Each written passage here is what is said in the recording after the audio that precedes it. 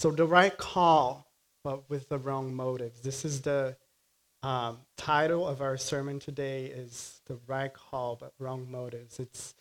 We're coming back to the book of First Samuel, and you're continuing our study. And this book, really, that has the theme of kingship, that it comes a new history time in Israel, a new era where they're transitioning from the period of the judges and coming out to kingship. And I think the song that Hannah has on the beginning chapter, the second chapter, that God humbles the proud, but he lifts up the humble. I think that is a theme that will run through all this book, really, and even bringing of David to be the future king, as the humble shepherd boy being lifted up, and the first king, Saul, the prideful one, being humbled. We will see that again and again. But today we pick up from the part where last week we saw that the Israelites have repented, that they have confessed to the Lord that they were putting their trust in the wrong place. And it was a national event. It was pretty amazing. And the Lord helped them and defeated the Philistines. And now we find ourselves here where they come with this request, a right one, but with the wrong motives. All right, so 1 Samuel chapter 8, and we're starting on verse 1, making our way through verse 22. Thus says the word of God. And it came about when Samuel was told that he appointed his sons over Israel, judges over Israel. Now the name of the firstborn was Joel, and the name of the second, Abijah. They were judging in Beersheba. His sons, however, did not walk in his ways, but turned aside after dishonest gain, and took tribes and perverted justice. Then all the elders of Israel gathered together and came to Samuel at Ramah. And they said to him, Behold, you have grown old, and your sons do not walk in your ways. Now appoint a king for us to judge us, like all the nations. But the thing was displeasing in the sight of Samuel when they said, Give us a king to judge us. Samuel prayed to the Lord, and the Lord said to Samuel, Listen to the voice of the people in regard to all they say to you, for they have not rejected you, but they have rejected me from being king over them. Like all the deeds which they have done since the day I brought them up from Egypt, even to this day, in that they have forsaken me and served other gods. So they are doing to you also. Now they then listen to their voice. However, you shall solemnly warn them and tell them the procedure of the king who will reign over them. So Samuel spoke all the words of the Lord to the people who asked of him of a king. He said, This will be the procedure of the king who will reign over you. He will take your sons and place them for himself in the chariots and among his horsemen, and they will run before his chariots. He will appoint for himself commanders of thousands and of fifties, and some of you to do his plowing, to reap his harvest, and to make his weapons of war and equipment for his chariots. He will also take your daughters for perfumers and cooks and bakers. He will take the best of your fields and your vineyards and your olive groves and give them to his servants. He will take a tenth of your seed in your vineyards and give to his officers, to his servants. He will also take your male servants and your female servants, your best young man and your donkeys, and use them for his work. He will take a tenth of your flocks. And you yourselves will become his servants. Then you will cry out in that day because of your king whom you have chosen for yourselves. But the Lord will not answer you in that day. Nevertheless, the people refused to listen to the voice of Samuel, and they said, No, but there shall be a king over us, that we also may be like all the other nations, that our king may judge us and go out before us and fight our battles. Now, after Samuel had heard all the words of the people, he repeated them in the Lord's hearing. And the Lord said to Samuel, listen to their voice and appoint them a king. So Samuel said to the men of Israel, go every man to his city. Let's pray. Gracious Father, we come before you this long part of the scriptures. I know that there's a lot in here, Lord, but I pray that you would open our understanding and help us to relate to it. There are so many things, they're far-fetched from our reality, but your presence, your ways of working with your people is still the same. And I pray that you would help us to have clarity on how to bridge this gap between almost 3,000 years of history. Lord, I pray that your word will be made clear and bring conviction to our hearts. Give us clarity. Help me in my unfitness to preach your words. I pray for your help and that your Holy Spirit will be illuminating the understanding of all the believers that are here. In Jesus' name, amen.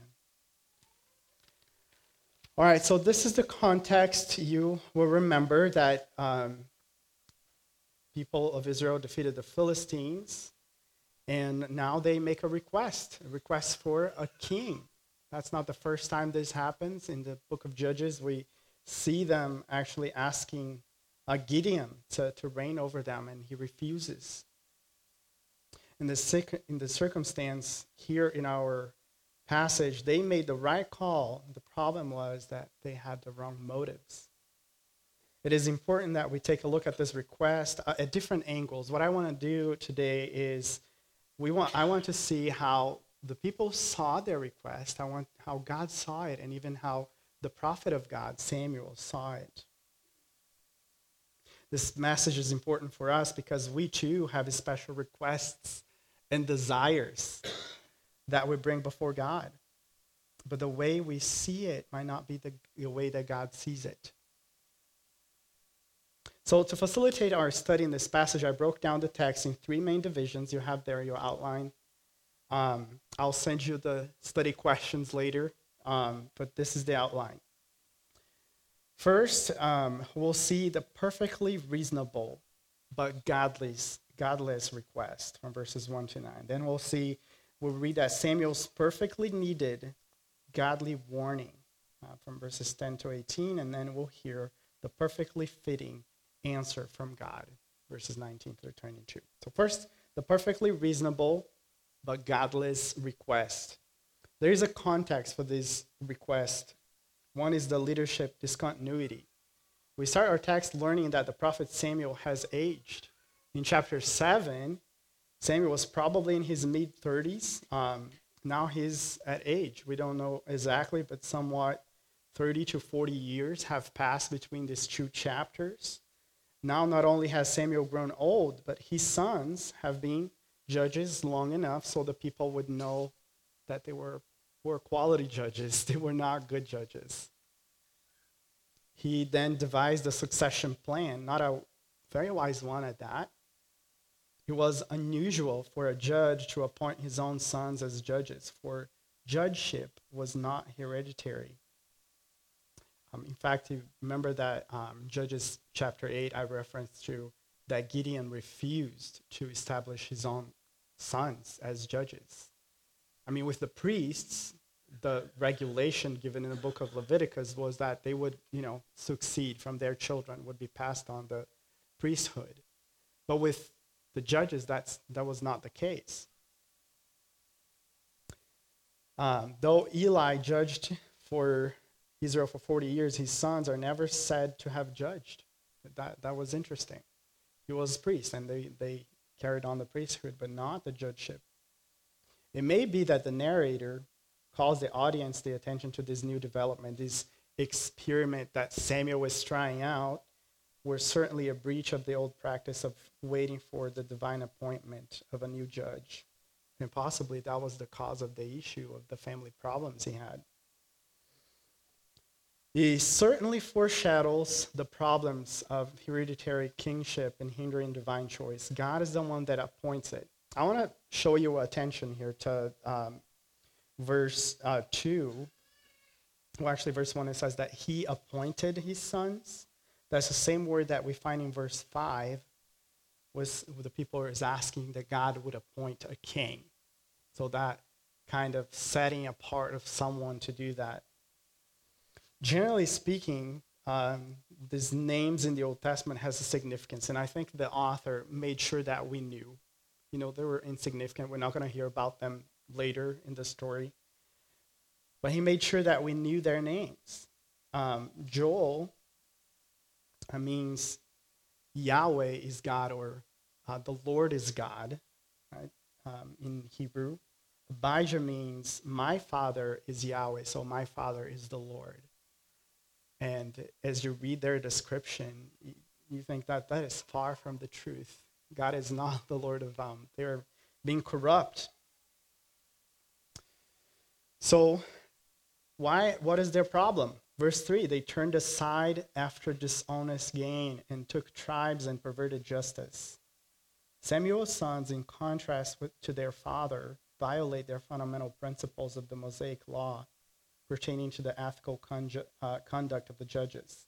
So if you open your Bible to Deuteronomy 16, verse 19, what was the instruction that was given to those that were ruling, those that were in leadership in Israel? Verse 16, 19, it says, you shall not distort justice, you shall not be partial, you shall not take a bribe, for a bribe blinds the eyes of the wise and perverts the words of the righteous. So the expression to take a bribe and pervert justice appeared also paired with together in Proverbs 17:23, where it says, a wicked man receives a bribe from the bosom to pervert the ways of justice. So that's the sad context that we find ourselves here, where the sons of Samuel are not carrying out what he had done. It was different from the priesthood of Eli, the judge before him. We remember that both him, the priest, and his sons were corrupt. In this case, Samuel was still a really good judge and good prophet, but his sons went on the other way. The word perverting justice, mishpat, is a word that in Hebrew will come a lot in this passage. Justice, when they ask a king to judge over us, that is the same word there. So the scripture is against this kind of corruption, perverting justice.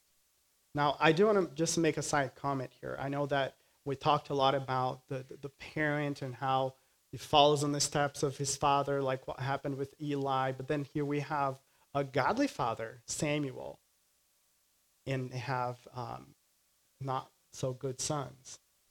So I'm not going to read it, but you can take notes there in Ezekiel 18 for a discussion on this. What does the God word talks about a father carrying on the sins of their sons and the sons being like the father? Each person is held accountable for their own behavior.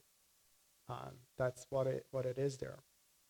Now, what is the content of their request? What they're asking for from verses 4 to 6. We read that all the elders of Israel came to Samuel at his home in Ramah to confront him with the failures of the existing form of government and to propose an alternative solution. The elders begin their meeting with Samuel by giving a reasonable assessment of the situation. I think their assessment was valid. They were giving an accurate description. Samuel entered his years of physical decline, and his successors did not walk in his ways. I think about us aging.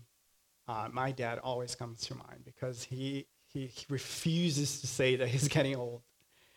But I think there is humility in saying that we're limited. There's not so much that we can do. And I think with Samuel, he probably realized his ability to travel around the country and to do certain things. So I think the people are reading it correctly.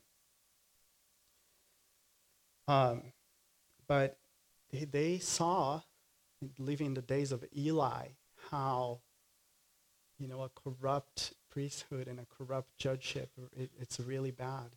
The country will go in failure as well. And that's what was happening. So they were fearful. Now they provide a solution that is not so correct before the Lord.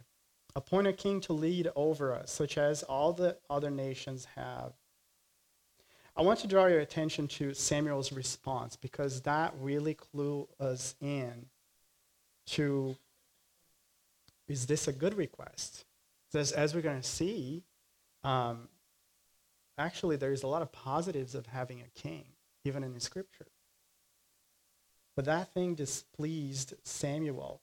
Literally, in the original text, it means it was evil in the eyes of Samuel. So the men of God saw right through it. Let us reflect why it was so displeasing to Samuel then. How does this harmonize with the view of kingship at the end of the book of Judges? Because you read Judges and you keep listening to them repeating again and again. In those days, there was no king in Israel, and everyone did what was right in their own eyes. So the lack of that royal leadership, people were doing whatever they thought was best. They didn't have a leader to guide them and to point them in the right way. So now we turn to Samuel, which is the continuation of that narrative, and that doesn't seem so positive. Their request was not unreasonable. In fact, the law had a provision for when they eventually had a desire for a king to rule over them, like the other nations. So let's open our Bibles to Deuteronomy chapter 17, and we'll see those instructions here. So this is not coming out of the nowhere. Deuteronomy chapter 17. And so here's the instructions. Verse 14. Now when you enter the land which the Lord your God has given you. I'll give you time to find it. So Deuteronomy chapter 17, starting on verse 14. When you enter the land which the Lord your God gives you, you possess it and live in it. You say, I will set a king over me like all the other nations who are around me. You shall surely set a king over you, whom the Lord your God chooses, one among your countrymen, one who said, you shall set a king as king over yourselves. You may not put a foreigner over yourselves who is not your countryman. So God did make a provision for that, but he also said this is going to be different. Yet you're choosing a king in the concept of having a king like the other nations, but yet your king is not going to be like the kings of other nations. They have to be of the people of God, and then we'll see more instructions here. We ought to be reminded that Israel in the Old Testament was God's special chosen people, and they were not supposed to be like everyone else. Remember in Leviticus 20:26, you must be holy for I am holy. The word holy, it means separate. It means different, set apart from everyone else. And I have set you apart, in Leviticus 20:26 says, I have set you apart from the other peoples to be mine. You are God's children. That was for the people of Israel. They were God's special possession. Then the statement in Judges reflects that this Deuteronomic ideal of a king that promotes by law and his teaching. So if you keep reading verses, what this king should do that is different from the other nations? Because the other kings, they have several wives, they have a huge military army. And yet, if you start reading in verse 17, it says, this king that you're going to set up of yourselves shall not multiply wives for himself, or else your heart will turn away, nor shall he greatly increase silver or gold for himself. He's not seeking to become rich. He's not seeking to form political alliances by marrying multiple women from different countries. Now it shall come about when he sits on the throne of his kingdom, he shall write for himself a copy of this law on a scroll in the presence of the Levitical priests. It shall be with him, it shall read it all the days of his life, that he may learn to fear the Lord his God by carefully observing all the words of this law and these statutes, that his heart may not be lifted up above his countrymen, that he may not turn aside from the commandment to the right or to the left, so that he and his sons may continue long in his kingdom in the midst of Israel. So God has given clear directives. You want to put a king for yourselves? This is how you ought to do it. You're going to choose someone that is going to follow God's word, God's instructions, to really do justice, right? That they're looking for a king to lead them, but to lead them in justice. That's what God is giving them the instruction for. I believe that Samuel saw right through their politically correct request. You know, they're asking something that is politically correct, right? We need a leader. A leader that will lead us with justice, that will judge us, that will rule over us. No doubt their request was heavily motivated by the elders' desire to defeat the oppressive enemies. They were afraid. They had real enemies attacking and trying to enslave them. However, it was an attempt to accomplish through a political act that which could only be achieved through the ongoing and spiritual responsibility. A king would have a spiritual responsibility in God's plan. From Israel's perspective, so if you keep looking, the people do not view their request for a king as a rejection of the Lord. That's not what they're seeing. Like the other nations which claim that a God gives victory to their king, Israel wants a king who is supported by God. Right? We from our previous studies, we noted that whenever they had war, they thought that the gods were on their side, and they would put the whole thing where we saw with the Philistines. They had the God of the Philistines and the God of Israelites. And when they defeated the Israelites, they thought, oh, look at our God is more powerful. So they're thinking, well, we have a God too, and now we just need a king that is supported by God. But we see in a moment the Lord viewed their request as a rejection of his authority. Samuel thought it was obvious that Israel was dissatisfied with the arrangement under the judges, where God, in response to a crisis, raises up a leader to fight in war. There's no standing army. There's no chariot force. They want a system. And here's where we go. They repented of their physical idolatry. They broke their idols. But yet, remember that idolatry, I said this before, it's not the image or the statue, it's what it's connected to. What are they seeking on those idols? The idols are gone, but the idolatry in their hearts is still there. They want a system where they can be in control. Not God. They're not asking for a king in place of God, but they do want to see some tangible evidence of their military strength, able to be called upon immediately in a crisis and serve as a deterrent to a foreign attack.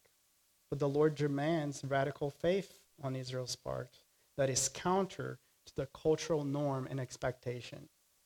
The typical arrangement can easily cause people to trust in the tangible rather than in the God behind it. If we have a king, our confidence is going to be in the king and not the God who supports the king. Moses tells Israel that they're not to fear when they see chariot or army enemies. They are to trust in the Lord to fight for them, just like he did decades earlier. I mean, just in the previous chapter. Remember Ebenezer, the place where they fought? And Samuel even thought that stone there to remind them, look, we can trust God. He protects us. He fights for us. Now, then surprisingly, we hear the Lord having this conversation with Samuel here on verses 7 to 9. He concedes the request. There is a concession of the request. And the answer is yes, but. There's a but there. What is the contradiction here? Yes, but This is not a good thing. It ain't a good thing. That's what I put there in your outline. So coming back to our chapter there, chapter 8.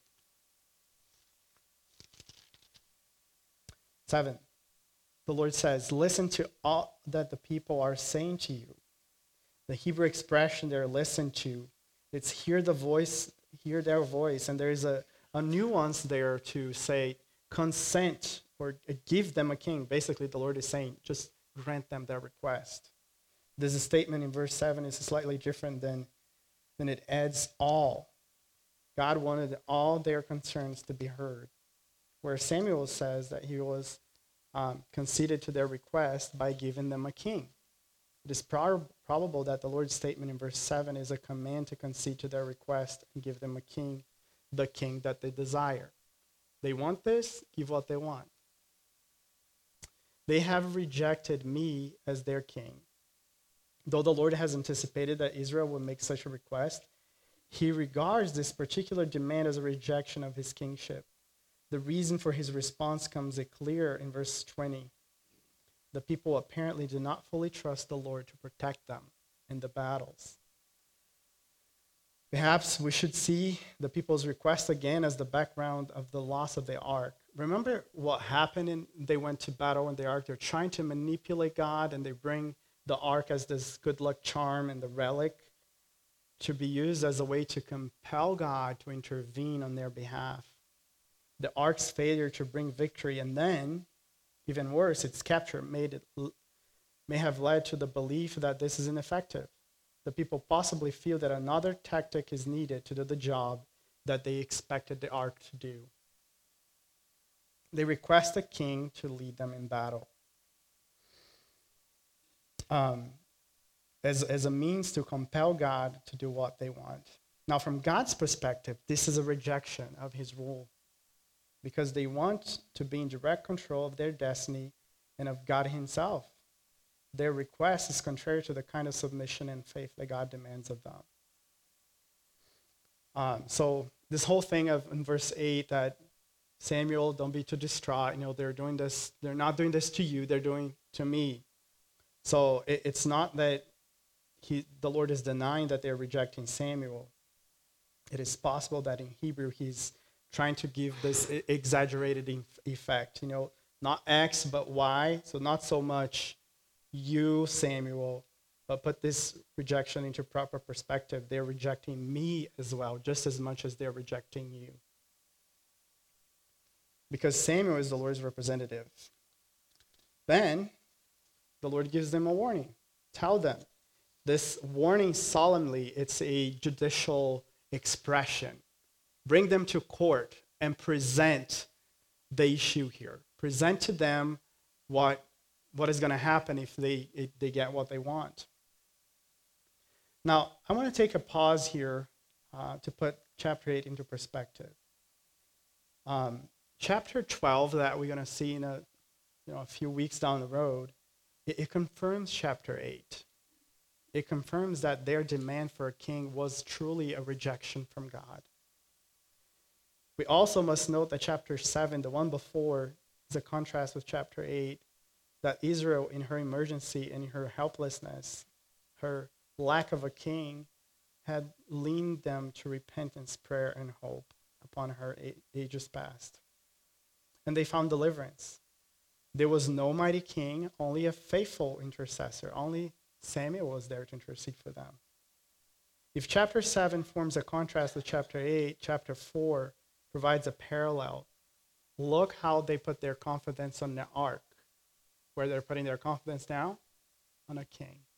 They're still seeking the same thing. They're still seeking to have control of their lives.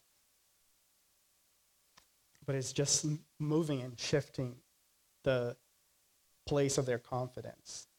There it appeared as a superstition. The ark is among us. God is among us.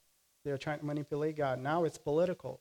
They want a king over us, a substitute for God. It is the same idolatry. Wisdom has not yet conceived. Israel's situation is full of instructions for us here. It reveals Israel and reveals us. commentator and pastor Ralph Davis offers us some good points of reflection so far. It says, we have a tendency to assess our problems mechanically rather than spiritually. Look at the assessment of the people of Israel are doing here in the situation. Our first impulse is to assume that there is something wrong in our techniques. The need is for adjustment, not repentance. There is something wrong in the system that needs doctoring. How easy for even energetic evangelicals to look for a new gimmick rather than to cry out for a new heart. Instead of looking to God for help, we're more interested in prescribing what form God's help must take. God, here's my grocery list. This is what you ought to do for me. Our attention is not on God's deliverance in our troubles, but on specifying the method by which he must bring that deliverance. Therefore, we trust the method, not the God that will work it out. We're not content with seeking the saving God, but desire to direct how and when he will save. In light of the current situation and the danger, Israel's request for king was perfectly rational. Yet, Yahweh, the Lord, viewed it as a rejection of his kingship. Our proposals and solutions then can be completely reasonable, clearly logical, obviously plausible, and utterly godless. Because some of our idolatry is so sophisticated, it appears so reasonable, it can be extremely difficult to detect. But Yahweh's eyes penetrates the fog. Samuel is really experiencing here what Moses did and even Jesus. Remember that when Jesus was at the crucifixion and on his way to the crucifixion, the people said clearly to him, we do not want this man to rule over us. They're refusing. I find even some parallels of this in the New Testament. If you open your Bibles to Acts chapter 8, of people really making the right call. It's something good. They're desiring something good, something that has a spiritual implication that is helpful, and yet with the wrong motives. Here's in Acts chapter 8, we see the story of Simon. The apostles are preaching, to give you a little bit of context here. So the apostles are preaching in Samaria, and they have this kind of delayed received of the Holy Spirit.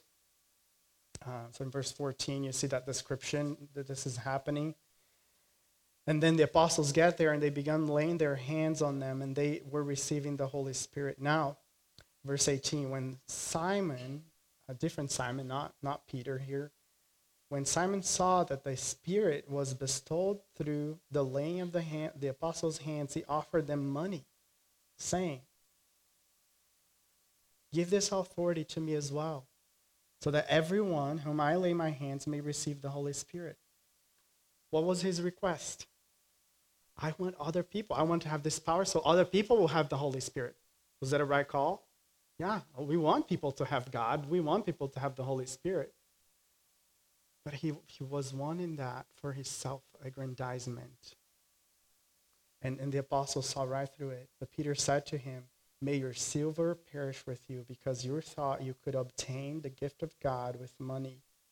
You have no part or portion on this matter, for your heart is not right before God. Therefore, repent of this wickedness of yours. I pray to the Lord, if possible, the intention of your heart may be forgiven you. For I see that you are in the gall of bitterness and the bondage of iniquity. Envy, jealousy, all behind those things. God sees right through our motives. Think about Philippians. Paul is saying, there is a group of people that they're preaching the gospel. Is that the right call? It is. People are being saved. I rejoice with that. Paul was excited about it, yet they were preaching with wrong motives. They wanted it to make Paul jealous. Oh, look at the competition. We're doing a better job than you are. God sees our motives. All right, moving on. Our second point, we see the perfectly needed godly warning. It is a blessing that God does not leave us in our own understanding, right? He gives instructions to Samuel here. Listen to them, but testify against them. Tell them straight. Those were Samuel's orders. He was to spell out for Israel what having a king would be like. So he did. From verses 11 to 18, we see Samuel's disclosure of the ways of a king. Israel must know what a monarchy will cost her. The Hebrew text, it says here, you should tell them the procedure of the king, verse 9, and then this will be the procedure of the king. Remember that I mentioned that word mishpat in Hebrew, that the word for justice. A lot of translations translate that as the procedure. So this will be the costume. This is how kings work. This is how they function. That's basically what he's saying here.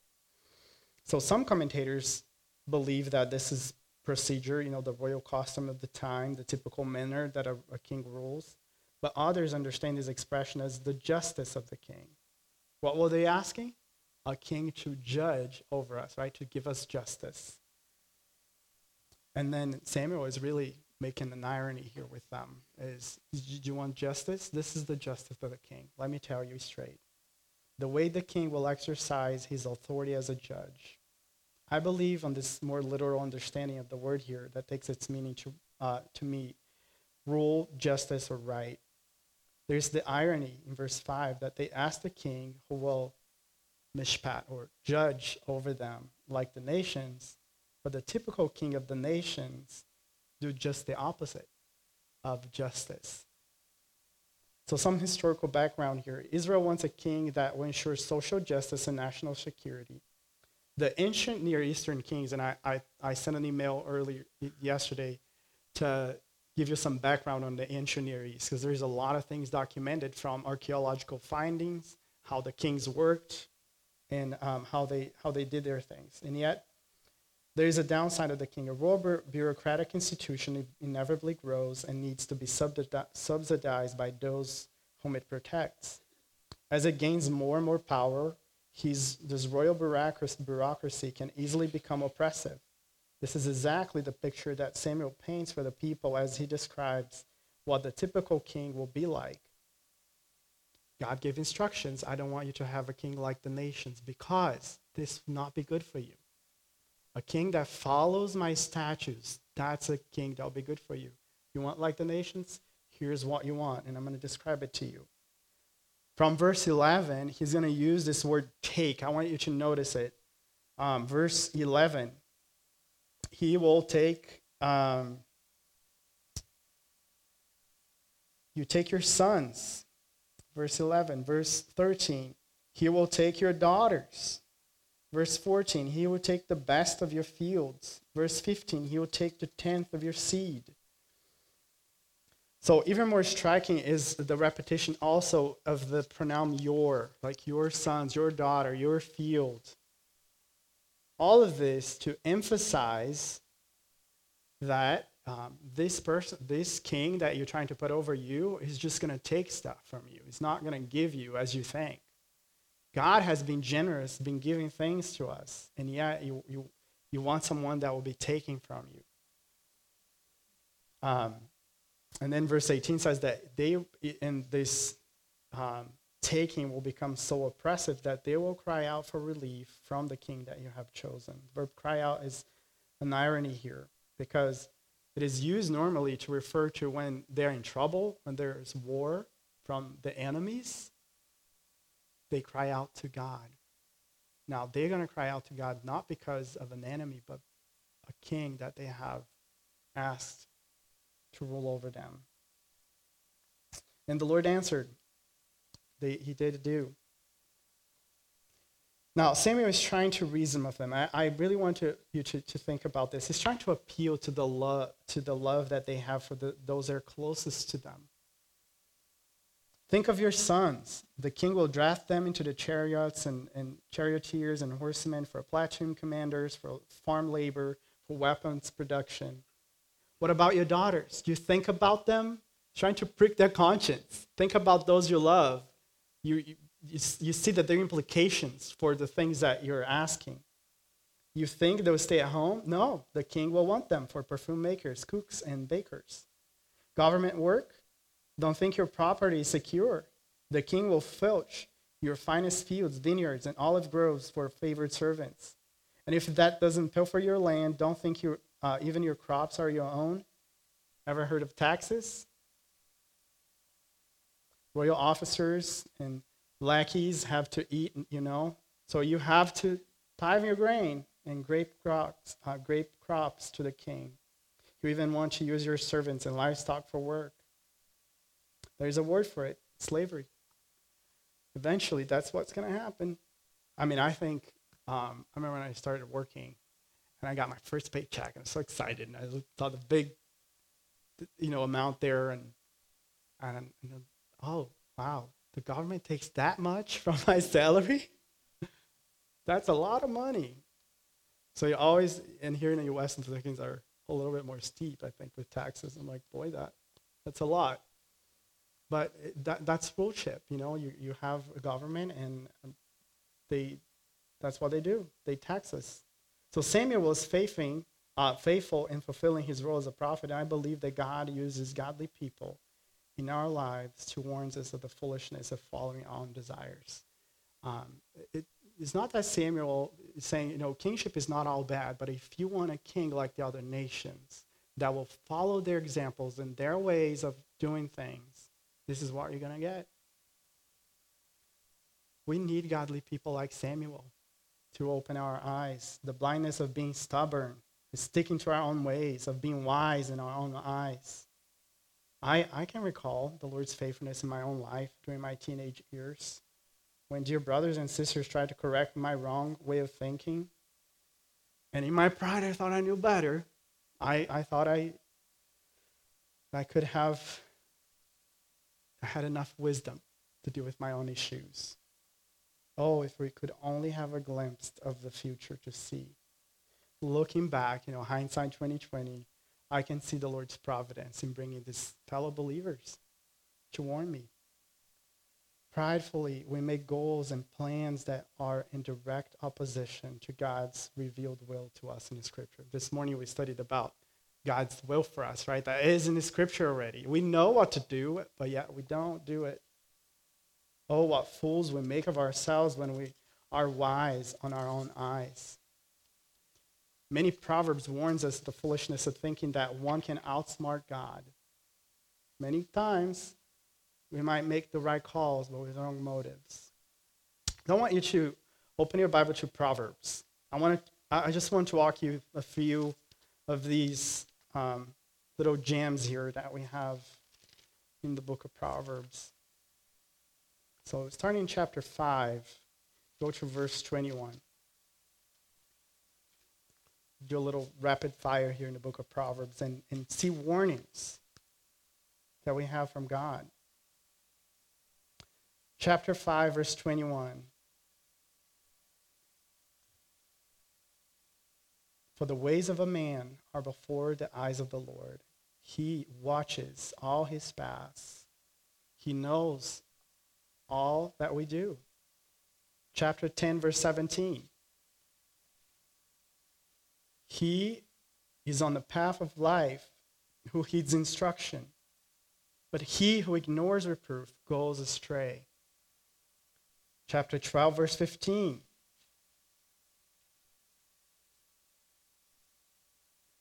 The way of a fool is right in his own eyes, but a wise man is he who listens to counsel.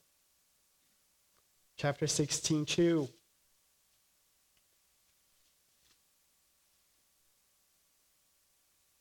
All the ways of a man are clean in his own sight, but the Lord weighs the motives. Isn't that interesting that we think that, this is right? This couldn't be further from being right. The Lord knows the motives. Chapter 21, 2, kind of similar to the previous. Every man's way is right on his own eyes, but the Lord weighs the hearts. Chapter 21, verse 11. When the scoffer is punished, the naive becomes wise. But when the wise is instructed, he receives knowledge. And then chapter 26, verse 12. Do you see a man wise on his own eyes? There's more hope for a fool than for him. And why I bring all these verses here in Proverbs, as I look at these references, I see a sense of hopelessness for those who insist on their own way, for those who refuse to be teachable, for those who refuse to be instructed. But on the other hand, I do see hope.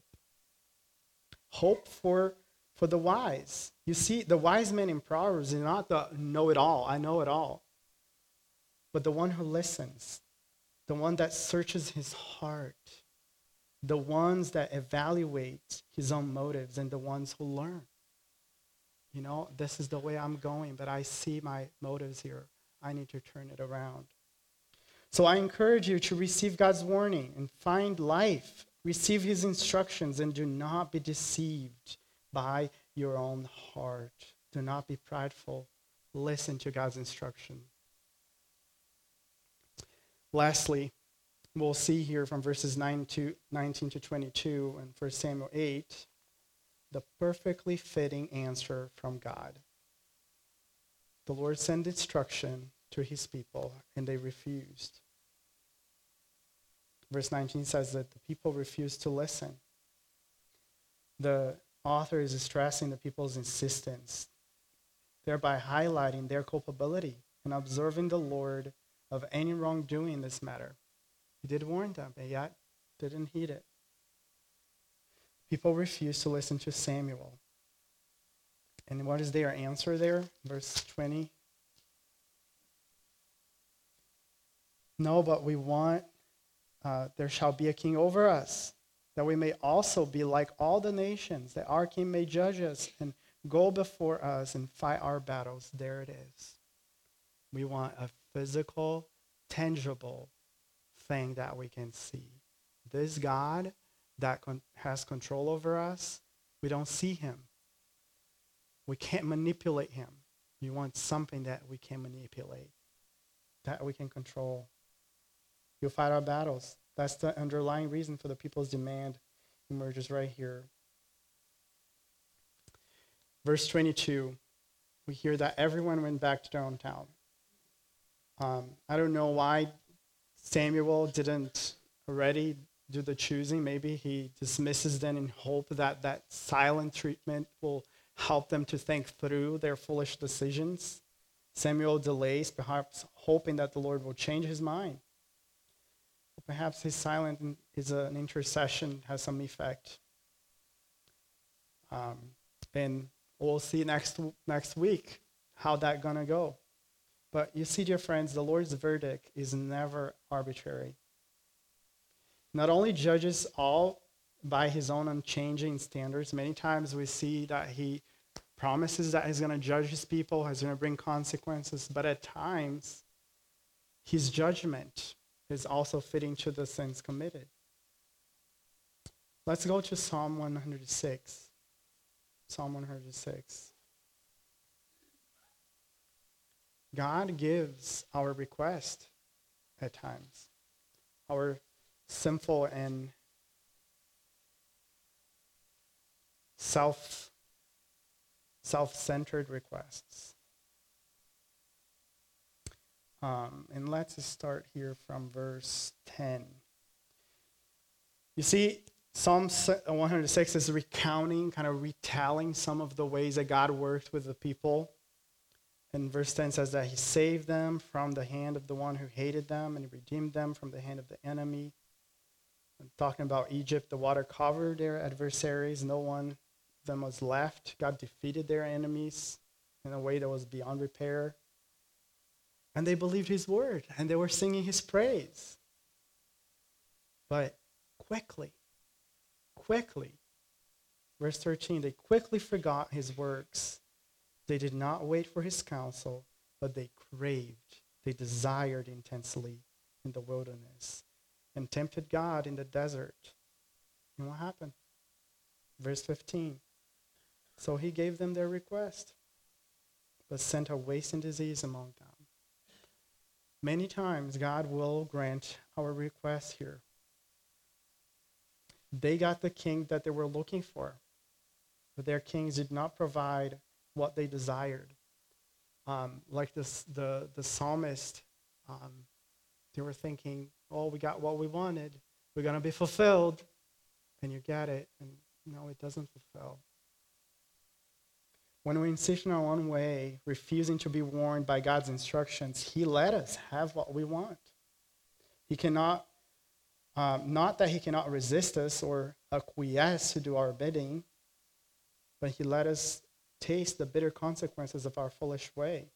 I mean, I'm not going to read it here all, but Romans 1:24, it's the picture of our world today, isn't it? People are pursuing their own desires, and they started with sexual immorality. And the wrath of God is revealed from heaven against the ungodliness and the unrighteousness of man. Verse 24, God gave them over into the lust of their hearts to impurity, so that their bodies will be dishonored among them. For they exchanged the truth of God for a lie and worshipped and served the creature rather than the Creator, who is blessed forever. Amen. It is sad when God grants our requests that are not good for us. But in a sense, in his sovereignty, he does allow these things to happen and to humble us so that we might turn to him. So I'd like to finish our message with some encouragement and hope for us. 1 Samuel 8 can be a mirror to us. We have seen that we can have perfectly reasonable desires, turning to godless requests to God. How easily we misplace our trust. How ashamed we are of being different. How resistant to any word that does not agree with our opinion. There, we're revealed. We have seen that mirror how we refuse to heed perfectly needed counsel and warning from godly people around us. We harden our hearts to be deceived by the deceitfulness of our own idolatry. For our desire for security, stability, control. Lastly, we looked at this mirror and we see that God will sometimes give our requests to our own peril. On the other hand, we should also be thankful that many times the Lord in his loving kindness does not give us what we wanted. How many mercies may hide there? His refusals are not indifference, but it may be his kindness. You see, we all have a king. We all have a Lord over our lives. Our default as humans is to be at the throne of our hearts. It's all about self. It's all about me. But God sent another king, a Messiah who will rule over our deception, who will displace our selfishness, stubbornness, and hopelessness. Although kingship originated in Israel with men's ill-conceived motives, it was ultimately part of the Lord's plan to provide a line of kings that will culminate in the coming of the Messiah.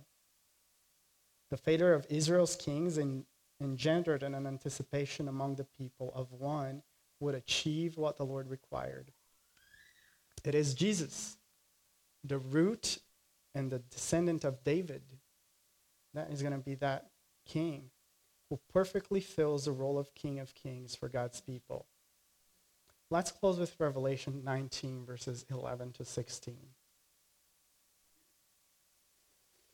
We need to displace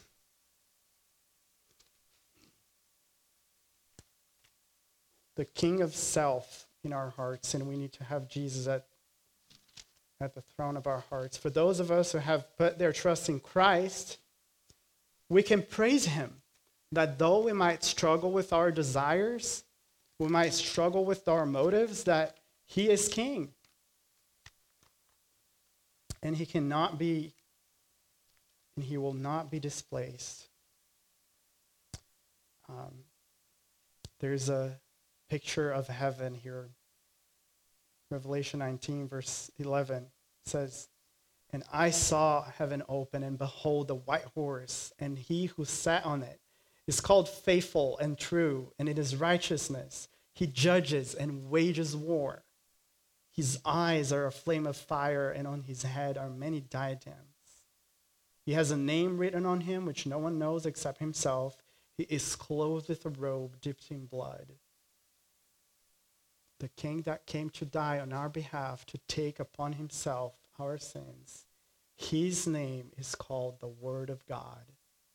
And the armies which are in heaven, clothed in fine linen, white and clean, were following him on white horses. From his mouth comes up a sharp sword, so that with it he may strike down the nations, and he will rule them with a rod of iron. And he threads the winepress with fierce wrath of God the Almighty. And on his robe and on his thigh he has a name written, King of Kings, Lord of Lords. Let's pray. Father, we come before you, knowing that many a times we are like the people of Israel, wanting to control every facet of our lives, and yet we displace you from your rightful throne. And I pray that you would teach us to be warned when you send people around us to encourage us, to warn us of our wrong paths, even of our wrong motives, that we might be doing the right thing, but yet with a different intention, an intention that is not pleasing to you. Pray, Lord, that we would submit to Christ's lordship. And even if it pleases you, Lord, if there is someone today that hasn't known you as their Savior and Lord, the one that controls and cares for them, may they entrust their lives to you. Father, I pray that even as we go about our week, we will be reminded of our great promises and even how you denying some of our prayers. It is the best thing for us because you know what is good, you know what is best, and in your graciousness, you give us not what we deserve, but what you have intended for us. Lord, we're thankful. We ask that you continue to humble us and teach us. And may we praise the name of the Lord Jesus. That little baby that came in a manger is now a Lord and Savior, and who will reign over this whole world as you promised. It is in his name that we praise you and worship you. Amen.